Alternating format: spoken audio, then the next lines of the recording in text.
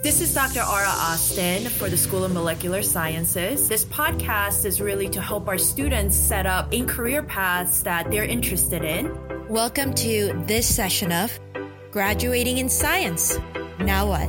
Today we have our special guests, Miss Alicia Binion and Mr. Perio from Starbucks and Miss Laurie Angley from Robertet Flavoring Company, who are all scientists with very different roles in their respective companies. Welcome to the program, and could you all introduce yourselves to our students? Sure. So I've been a partner at Starbucks for 2 years. I manage product insights, and my team, basically what product insights is my team conducts sensory and consumer research from a product development point of view. We research products with the perspective that will gain knowledge about any of the products, whether they're Starbucks products or competitive products. I think that consumer insights is, if you're familiar with consumer insights, is knowing everything about consumer behavior. Our goal is to gain insight into the perception of our products, whether it's consumer perception or trained panel perception. My name is Alicia Binion, and I work at Starbucks. I've been with Starbucks now for 14 years, and I am a product developer. So what that means is I currently work on beverage. So I create new products within beverage that are served at our stores. And my focus is on tea and refreshment. That's great. I love my coffee in the morning. I need to have it, or else my day and everybody else's day is going to be miserable. So thanks for the work that you do, Dal and Alicia at Starbucks. And we have Miss Laurie Angley. Laurie, would you like to introduce yourself? Sure. My name is Laurie Angley. I'm a senior flavorist and group leader of flavor development at Robertet Flavors in New Jersey. I have been at Robertet for 25 years now, and our company works hand in hand with Starbucks. We create flavors based on project requirements that Starbucks will provide to us, and we develop the flavors that they will use in their products. That's great. And what's the new up-and-coming flavor? Could you share, or is it a top secret? I could share some of the flavors that are more popular right now. I would say calamansi lime, yuzu, Tarocco blood orange, a lot of regional type flavors. Customers tend to want to make regional claims. So I think regional is very popular right now. That's very interesting. I was recently in Korea visiting family. That's where I'm from. And we went to this island, and this island had a new grand opening for Starbucks. So obviously I knew that we were doing this podcast. So I walked in there, and it was amazing, the flavors that were available in that specific location, and it was regionally based, and supposedly you could only get that drink or that beverage at that location. So I thought that was very cool. So this podcast, as you all know, is meant to help our students in the sciences. I know that all of you have a science background. That's why you're obviously chosen to be our guests today. Could each of you share your education background with our students? My education background is I have an undergraduate degree in fermentation science, which I got from UC Davis, and I have an MBA in marketing research from Rensselaer Polytech Institute in Troy, New York.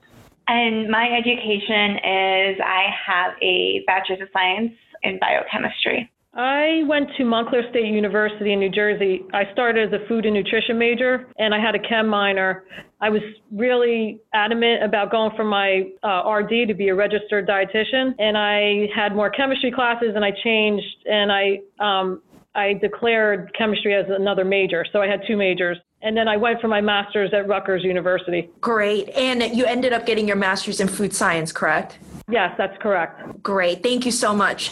And how has science benefited all of you? And how has it helped you to be where you are today in your careers? Dal? Sure. I think right now is an exciting time to be a scientist. I think that for me, science coupled with statistics has been the foundation of research for me. I think that in the past, 20 plus years ago, sensory evaluation was a foundation for product insights.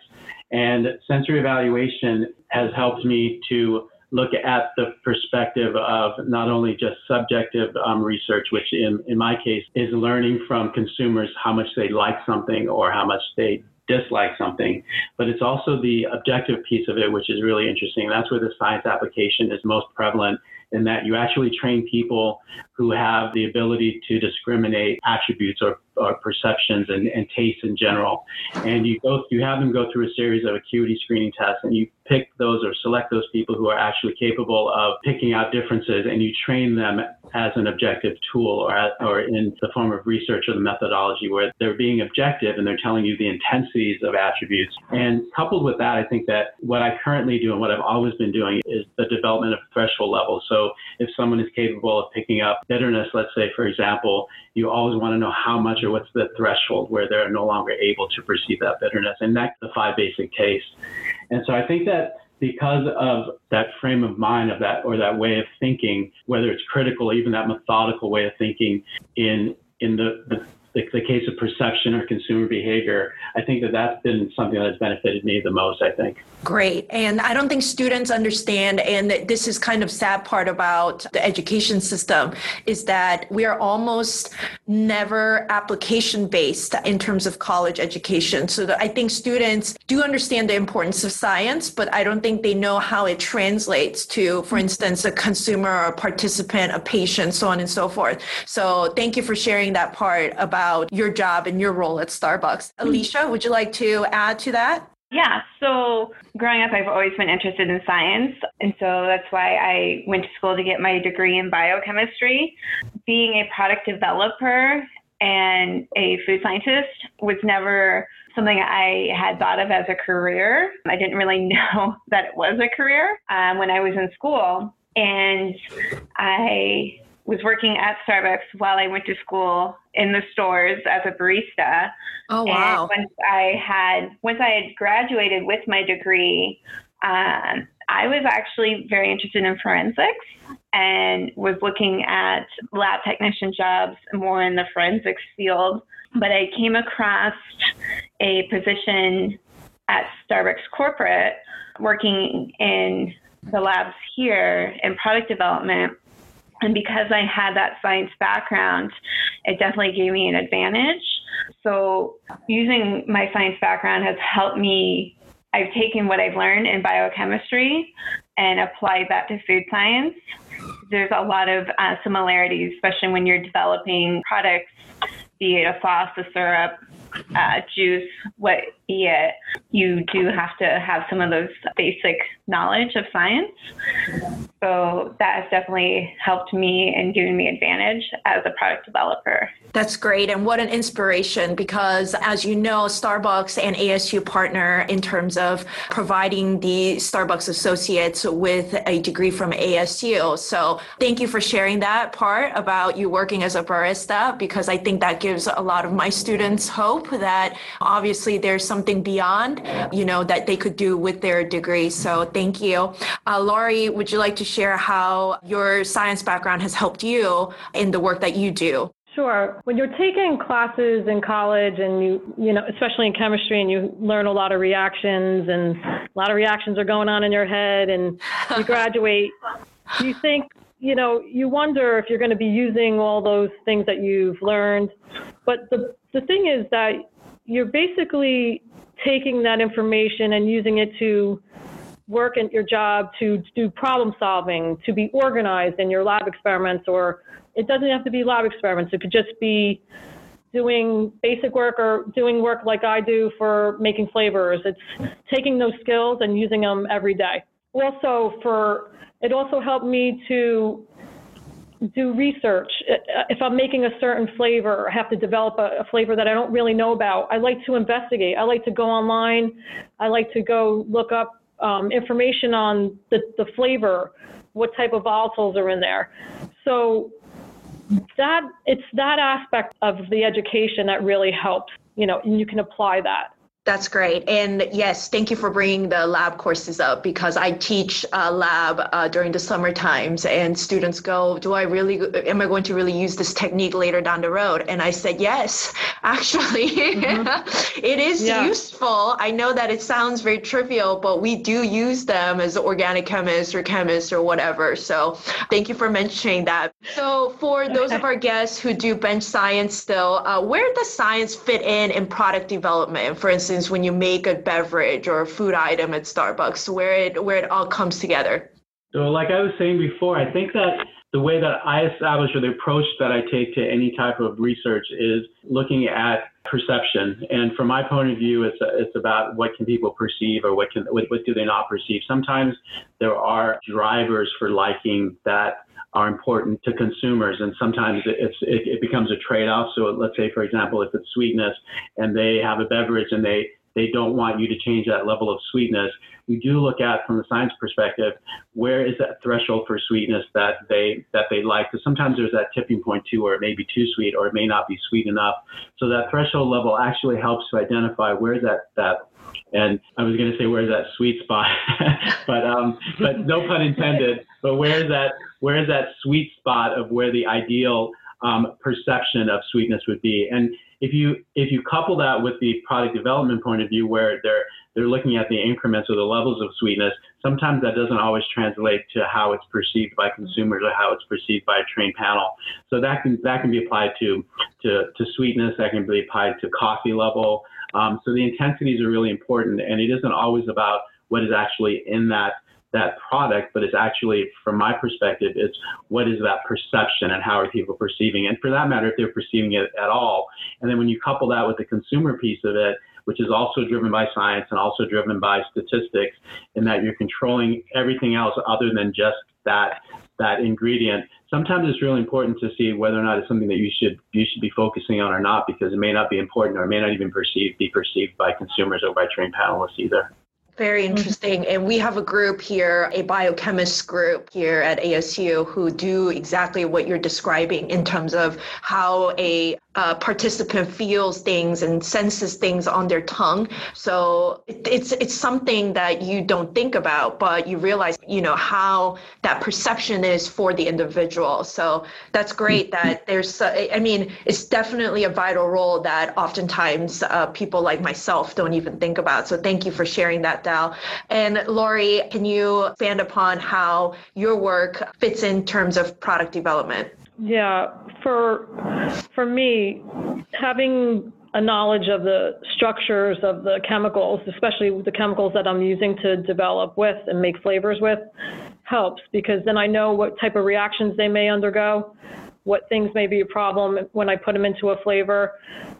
Just the basic general ideal principles of science, the basic structures that you learn in your chem classes are really, really important, especially in my field.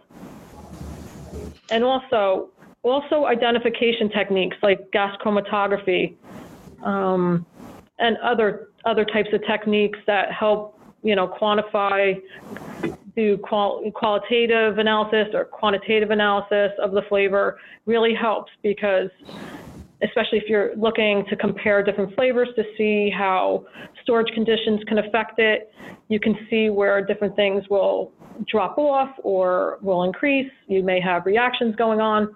So knowledge of the different identification techniques really helps in my field. It's really important.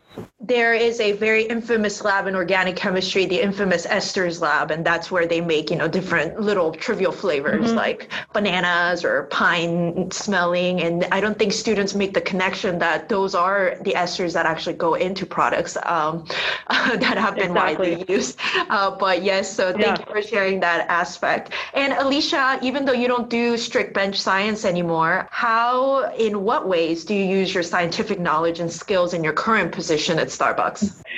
Yes. So in developing products, whether it be a juice, a sauce, a syrup, whatever component that we're creating, you have to have a basic knowledge of how molecules interact, and breaking it down to, fat, acid, sugar, carbohydrates, to understand how they interact and to ensure stability. Stability is important, but also food safety is utmost importance. We want to make sure everything that we're creating is food safe. So we are always we're measuring pH, titratable acidity, looking at water activity, bricks, and we have certain parameters that we have to ensure all our products are within to ensure the safety of all of our products. So there's a lot of basic science knowledge that is needed. Great, thank you. And we'll end with this one last question. As mentors in the foods industry, and all of you have degrees and backgrounds in the sciences, can you share a word of wisdom with our students if they want to pursue a career in food science? Sure. For me, I think that once you develop a science foundation, I believe that you can carve out a career path of your choice. I really believe that chemistry is a foundation for everything. I think that from organic chemistry to physical chemistry to biochemistry, all of those different points of view from a chemistry point of view, I believe that I use that every day, and I think of it every day, and I bring it into everything that I do, whether, like I was speaking earlier about perception, I'm constantly thinking about chemistry. I'm constantly thinking about that reaction of not only how foods taste, but also the texture of products, how it feels in your mouth, how things look, the appearance of products, also how they smell, and then interaction of aroma with flavor. So I think that all of these little day-to-day things that I apply to what I do is a part and has a big part in the foundation of science and chemistry, like I was saying earlier. I remember in organic chemistry receiving a compound from my professor and saying, here's a compound, I want you to determine what this compound is. And then you move forward and try to determine what it is. And I think that ultimately if you use that critical thinking and that methodical approach to anything that you do, I mean, even to this day, like I said, I still use chemistry and use science. I think that it'll be helpful. And the word of wisdom, I think, is that once you have that foundation and you're very comfortable and knowledgeable in what you're capable of doing, I really do believe that you can carve out the career path of your choice. Thank you, Dal. Alicia, do you have anything to add to that? Yeah, I do. So obviously, I totally agree with everything Dallas just stated. I consider myself very lucky. Food science and product development is not anything that was ever on my radar, and I kind of fell into it. But I absolutely love my job. It's a great balance of fun, creative, and then also more of a technical, scientific aspect. And so I would say much of what Dal said is really work on building a good foundation of just basic science knowledge and skills, and then not letting it limit you, just being open to anything, any careers or any possibilities, and being willing to take those chances. Yes, thank you for saying that, because I think students get a chemistry degree, biochemistry degree, biology degree, what have you, just in the natural sciences. And then they think because this is a food science sector, I'm not qualified to do such things. And, I go, well, you never know until you knock on the door and actually go do it. So thanks for sharing that with the students, because I think they need to hear it multiple times, hundreds of times from various people. Laurie, would you like to make a comment on the last question? Sure. And I agree with Dal and Alicia. Also, for me, I know this was important. Look to your professors and advisors for help. Don't be afraid to ask them questions, because they definitely can help you. It's really important. And also to be a good listener. Keep your mind open. Don't think you can only do one thing. Like Alicia said, you may have to try different fields in science to see where you fit in or what's best for you. Like for me, again, I was going to go, I really was adamant about going to be a registered dietitian, but as I took more chem classes, I kind of switched gears, and now I feel it's great where I am. So I'm really happy, and it doesn't mean that you failed. You may have to change paths, and that's okay. Thank you, Laurie. We want to thank all of our 3 guests for joining us today, and we appreciate them taking their time out of their busy schedules to speak to our students. More information on this episode of Graduating in Science, Now What, can be found on School of Molecular Sciences website, sms.asu.edu.